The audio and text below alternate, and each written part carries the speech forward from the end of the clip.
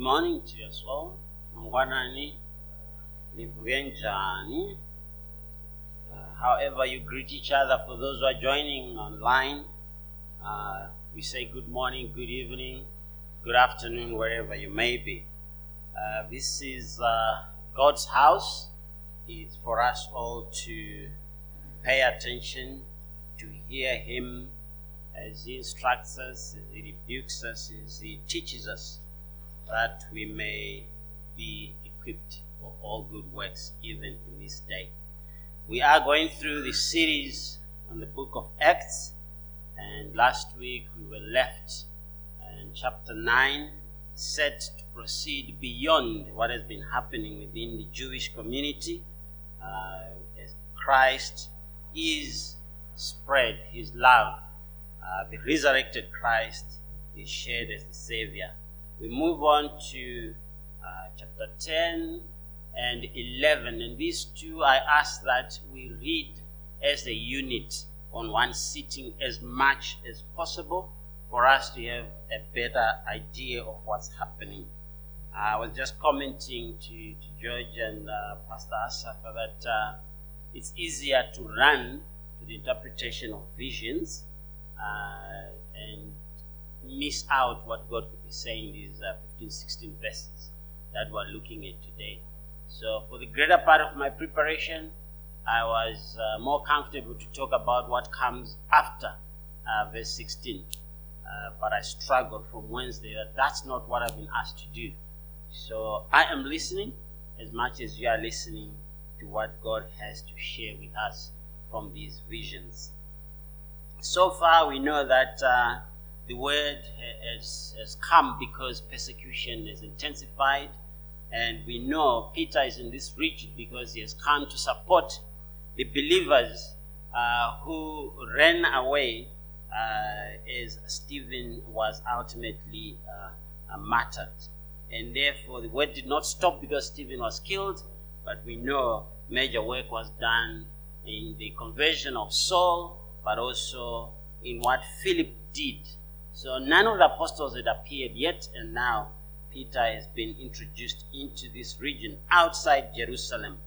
And what we are looking at here is the setting of the platform, setting of hearts and minds, setting of community of the Jewish believers and the Gentiles to do two things: to fellowship together as one body of Christ, but also to worship together as the body of Christ. So the visions we have are the visions of Cornelius and the vision of Peter, and we will go through simply observing what is the text saying. We will discuss that, but we will also go on to look at the question, what is God asking us to do here after He has shown us who He is through these visions, what people are, who people are, and of course how He works, and ultimately what message does He give us as He is the one who is at work. Let us pray.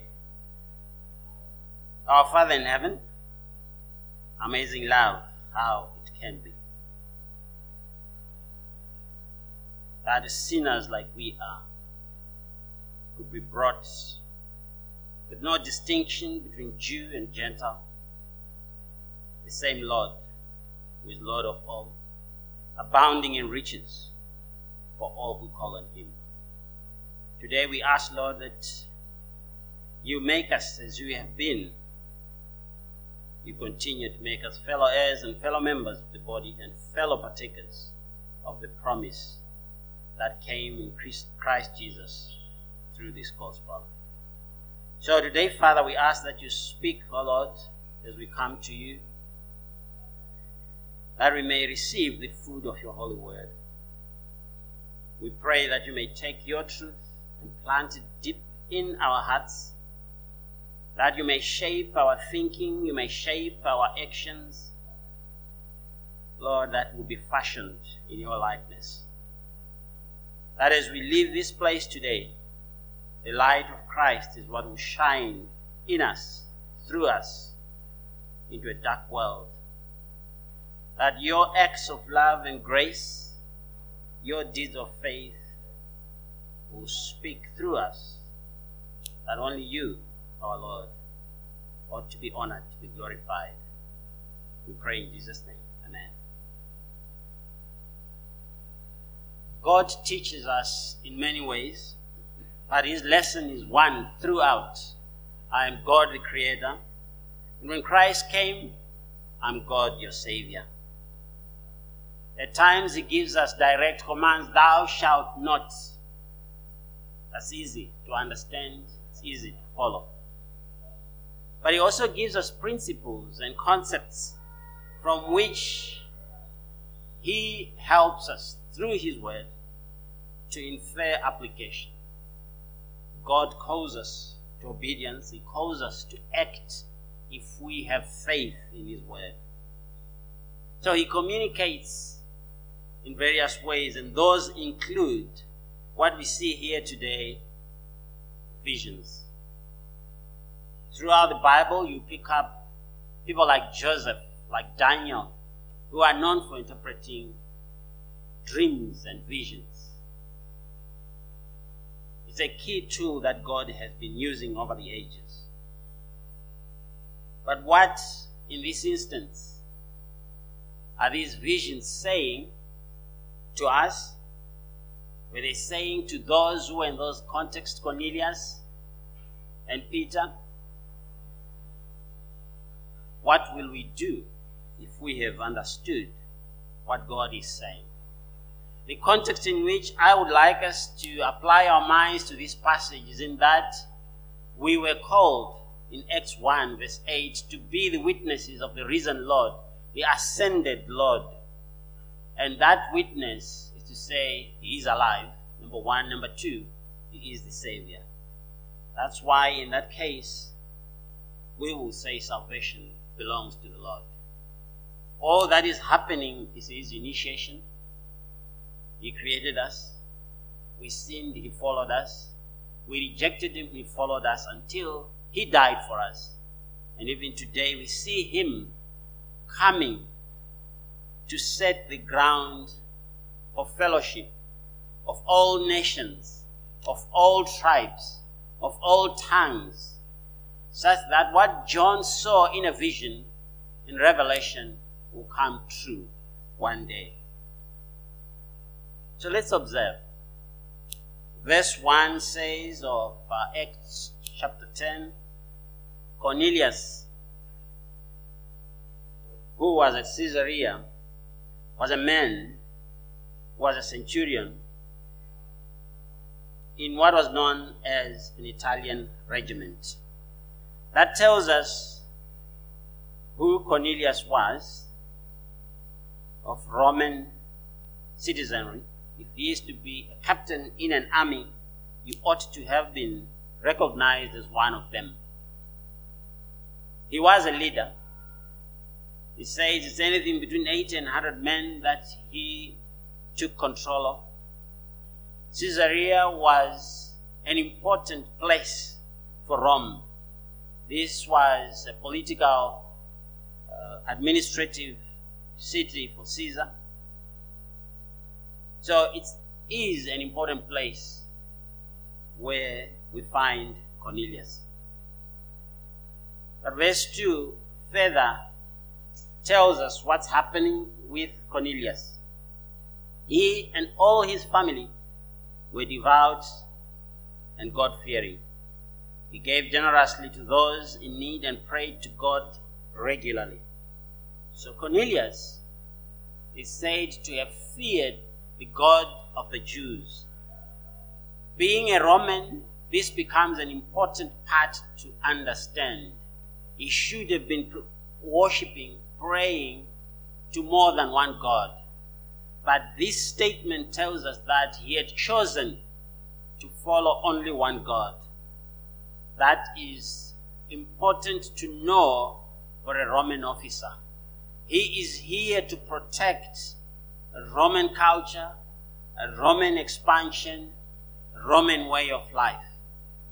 But to remain as a captain who has stood on his own without hesitation and to say, I shall worship the God of the Jews, only one God, that says a lot of who he was. He feared God.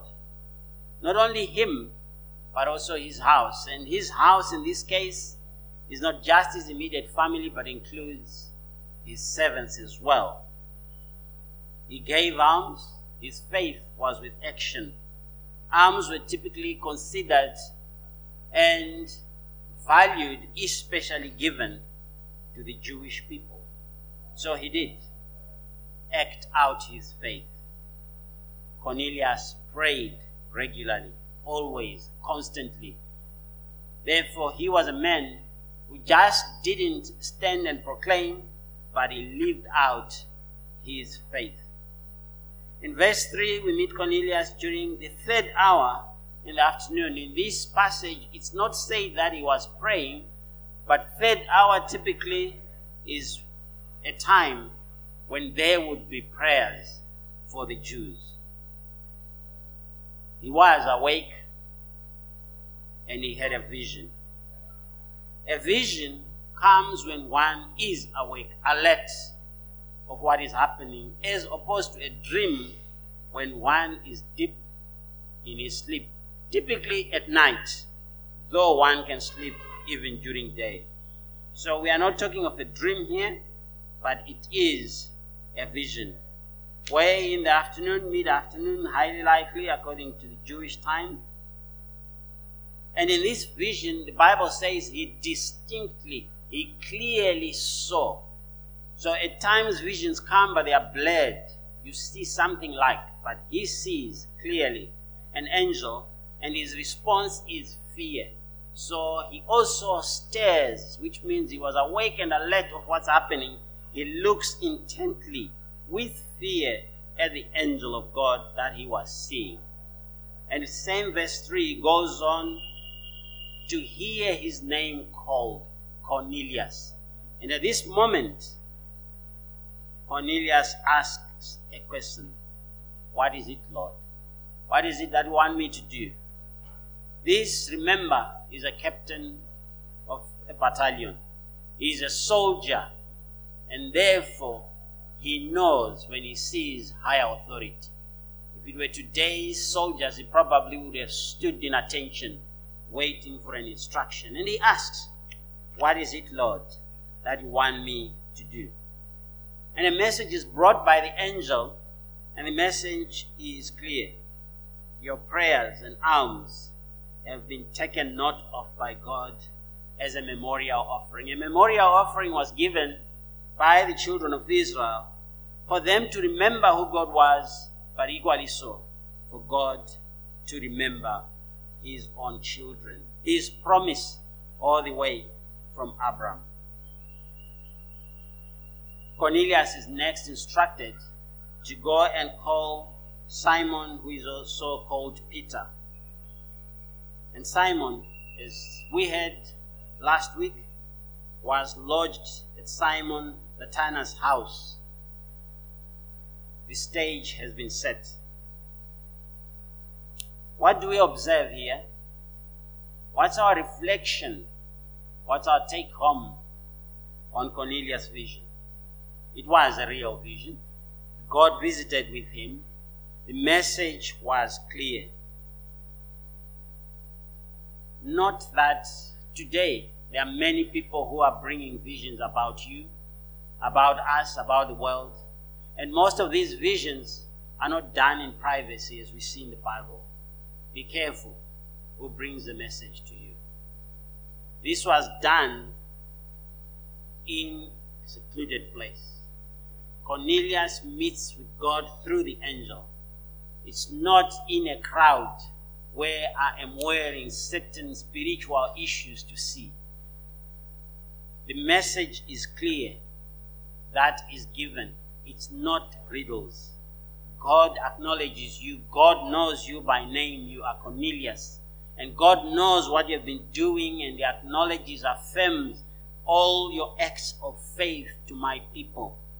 And today I have come, and I have come to ask you to do one thing. Go and call Simon Peter. Do we hear God speak today? Are we in that place where we can hear God speak with us? Is our faith shown by our actions? Will God be able to affirm you as you sit here, as you live your life each day?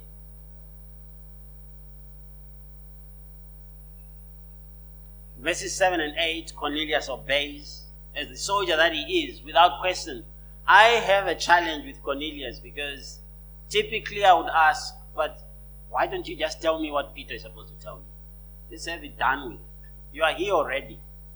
Why should I send someone, not only one, men, it says, to some 48 or so kilometers to call someone? Remember, there were no cars then. They had to walk. So, as we will see in the text, it's waiting for 3 days before the message comes. Lord, just tell me. Cornelius trusts and obeys. He sends men. And while they are on their way, we are told that Peter is having hunger. And he has gone to the rooftop where he is going to pray. This seems to be midday for Peter. And as he is praying, he falls into a trance. It's not a dream. It's not a typical vision as we saw with Cornelius. But it's a place where subconsciously you are aware of what's happening, but you get into a place where you see yourself taken almost like an out-of-body experience. And he sees coming out of heaven a sheet holding on 4 ends, and in there were all kinds of creatures. There were reptiles, there were birds, there were 4-footed animals. And immediately Peter realizes, this can't be for me. Yes, I'm hungry. But as he sees that, a voice comes and it tells him distinctly, clearly, get up, Peter, kill and eat. And Peter, being who he was, a Jew, a devout follower of Christ, and the traditions of Judaism, says, no, I've never touched, I've never eaten anything unclean. This is not unlike Peter. Messages seem to have to come 3 times at a time for Peter. Peter seems to have a way of directly saying no to God. He has said it more than once before. Jesus says, I am going to be dying. He says, no, you will not die. Even if it means I'll die with you, I'll come with you. That's Peter. Jesus says, I'm going to wash your feet. And he says, no, you will not wash my feet. If you wash my feet, including my body. That's Peter. And I think I identify more with Peter than with Cornelius. I have questions. No, why should I? No, you are God, you don't do that. No, we are. We don't do that. It's repeated 3 times. And the end of our portion today, it ends with the message saying, don't call common or unclean what I have called clean. What is God doing? What is God saying? What are you saying no to God?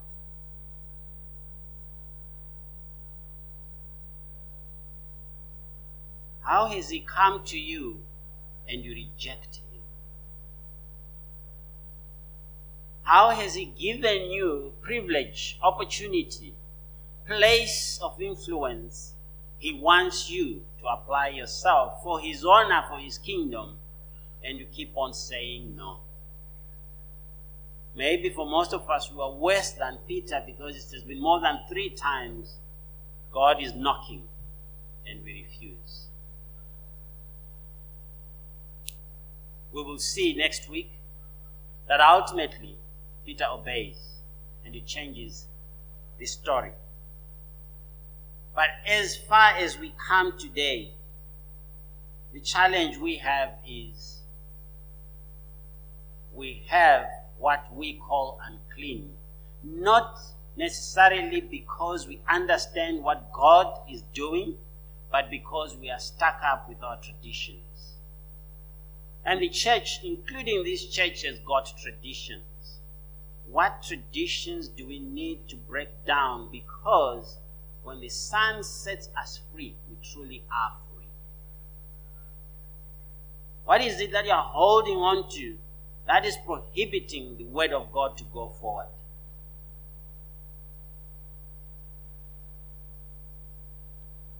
Who are you looking at and you consider unclean?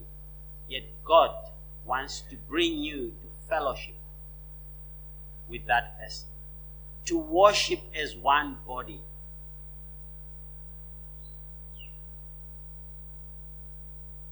Is it a woman that's keeping you away? Because you believe women don't say certain things? Is it a leader who you don't believe don't say certain things that's keeping you away? Is it the prostitute on the streets that you have decided you shall call unclean? Is it the young man who walks in smelling all kinds of things, including alcohol and smoke, that you consider unclean before God? Is it the politician who is repressing you, oppressing you, depriving you of your future and your dreams that you call unclean? Who is it that's keeping you from obeying God? When Christ died, the veil was torn. We have direct access to God, and everyone has direct access to God. Who is it that you are keeping away? What do we take away from these two visions? The lessons that I believe God is teaching us about himself as the one who brings salvation, but about us. Number one, God knows you and calls you by name. Cornelius, among all those Roman officials, he is mentioned by name. In fact, there are only 2 centurions out of the 4 in the Bible who are mentioned by name. One is Cornelius. And Cornelius takes a different perspective because at this stage, the next phase of bringing the word beyond the nation is taking place. You can imagine if today here walked the commander of the army, knelt here and said, I follow Christ, the risen Savior. There are waves that will go into that army. And we have heard those stories. When the village head turns to God, the village and the people turn to God. So Cornelius is an important part of God's working in extending his kingdom. But also God is fulfilling what he has said before. In Isaiah 43:1, God said, but now, thus says the Lord, he who created you, O Lord, O Jacob, he who formed you, O Israel, I know you by name. Fear not, for I have redeemed you. I have called you by name, you are mine. Doesn't matter where you are, how high a position you may have, what privileges you have, what power you have, what money you have or do not have. God calls you by name. Out of the billions of people in this world, he knows you. He knew you as you were formed in your mother's womb, and he has a plan for his kingdom even through your presence. If you are hearing this word, it's time to hear God calling you. If you are hearing this word and you already know who Christ is, the question is, are you one of his sheep who knows his name? God knows you and calls you by name. Number 2, God calls all people to worship him. All people, regardless, all people. Are you a human being?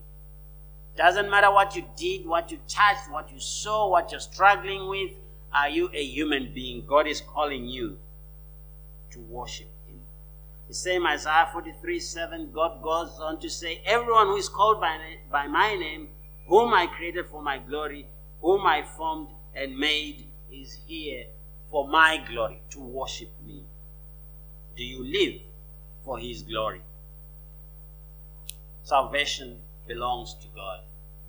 What else do you exist for if what you exist for does not glorify God? The teacher in Ecclesiastes 12:13 concluded the matter, and he says, the end of the matter comes. All has been heard. Fear God and keep his commandments, for this is the whole duty of man. Cornelius feared God. Cornelius kept the commandments. Number 3, God calls us to trust and obey. When Cornelius saw the angel, heard his commendation and the instruction, some version says immediately he called 3 men, 2 servants and a devout soldier. He told them everything the angel had told him, and he sent them off to Joppa. He did not complain like Leonard. He did not try to reason out, I think I was asleep. He obeyed. Maybe it's because he was a soldier. He was trained to obey. But if you are a believer in Christ, you are a soldier of Christ. Are you ready to obey every instruction that comes from the word, from the mouth of God? What keeps you from trusting God? Therefore, what keeps you from obeying God? Number 4, God communicates in his own way as he chooses to each one of us. Both men were being prepared for the same task, be witnesses beyond to the end of the ages. One was given an instruction to go and call Peter. The other one, who is Peter, was given a vision, an instruction to kill and eat what could not be killed. The message is the same. Obey me. Trust me. In our early years of marriage with Fiona, we were waiting for children. They didn't come easy. Many people, actually, in fact, I counted 3 vision holders, dream holders, came to us with a daughter who hasn't come to this day. How do you hear God talk to you? It says previously he spoke to us through the prophets. Today he speaks to us through his Son. And his Son has come through his word. His Son has come in the Holy Spirit. He indwells us. Let those who may be sent as angels be sent. Our reference point is God. Is it in line with God? When one brings a dream to you, is it about prosperity, about pride, about flesh, or it's about salvation? It's about extending God's kingdom.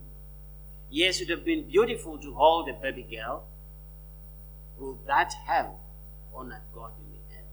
Is the question. Many are flocking to places where they are told their ID numbers and what they ate yesterday and where they will be next week. What has that got to do with the salvation of the very souls that are flocking to those places? Take care, take heed, be careful who you listen to. God still speaks today. Even if he chooses to speak in visions, he will do so. But is it about him, his glory, his honor, his kingdom, salvation of his souls? That's primary concern for God. So as we conclude, we've seen the 2 visions. God speaking, God calling us by name, God calling us to obedience. But at the core of it, God is preparing hearts, is preparing nations, is preparing communities to become one body.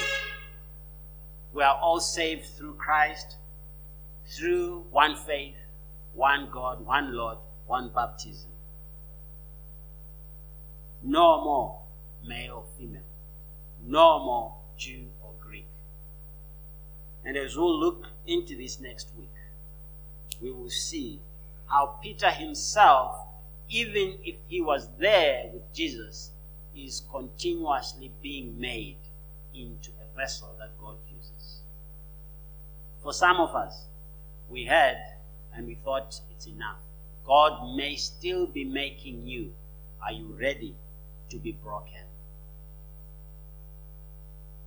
Wherever you are at, whoever you are, wherever you are in social standing, wherever you are in your heritage of faith, God is saying, come as you are. Maybe you sit here and you've never had God call your name. Today He's calling your name. Just as you are. Come. There will be, there's always been one body, one spirit. We are called to that one hope.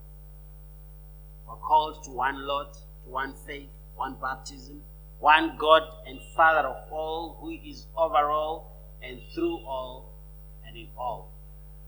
Come, just as you are. We'll be taking communion in a moment. As we sing 307, listen to those words. Read those words. Digest those words. Don't leave this place before God makes you for the next stage of fellowship and worship that will extend His kingdom beyond us. May God help us. Thank you, Father, for your love. Thank you for your grace, for your mercies. Today, even as we sit here, we pray that your will be done as it is done in heaven. We pray that your kingdom may come into our hearts, into our minds, into our families, into our neighborhoods, into our workplaces, into our cities, into our nation, onto our continent, and beyond. Make us the vessels that you can use, we pray in Jesus' name.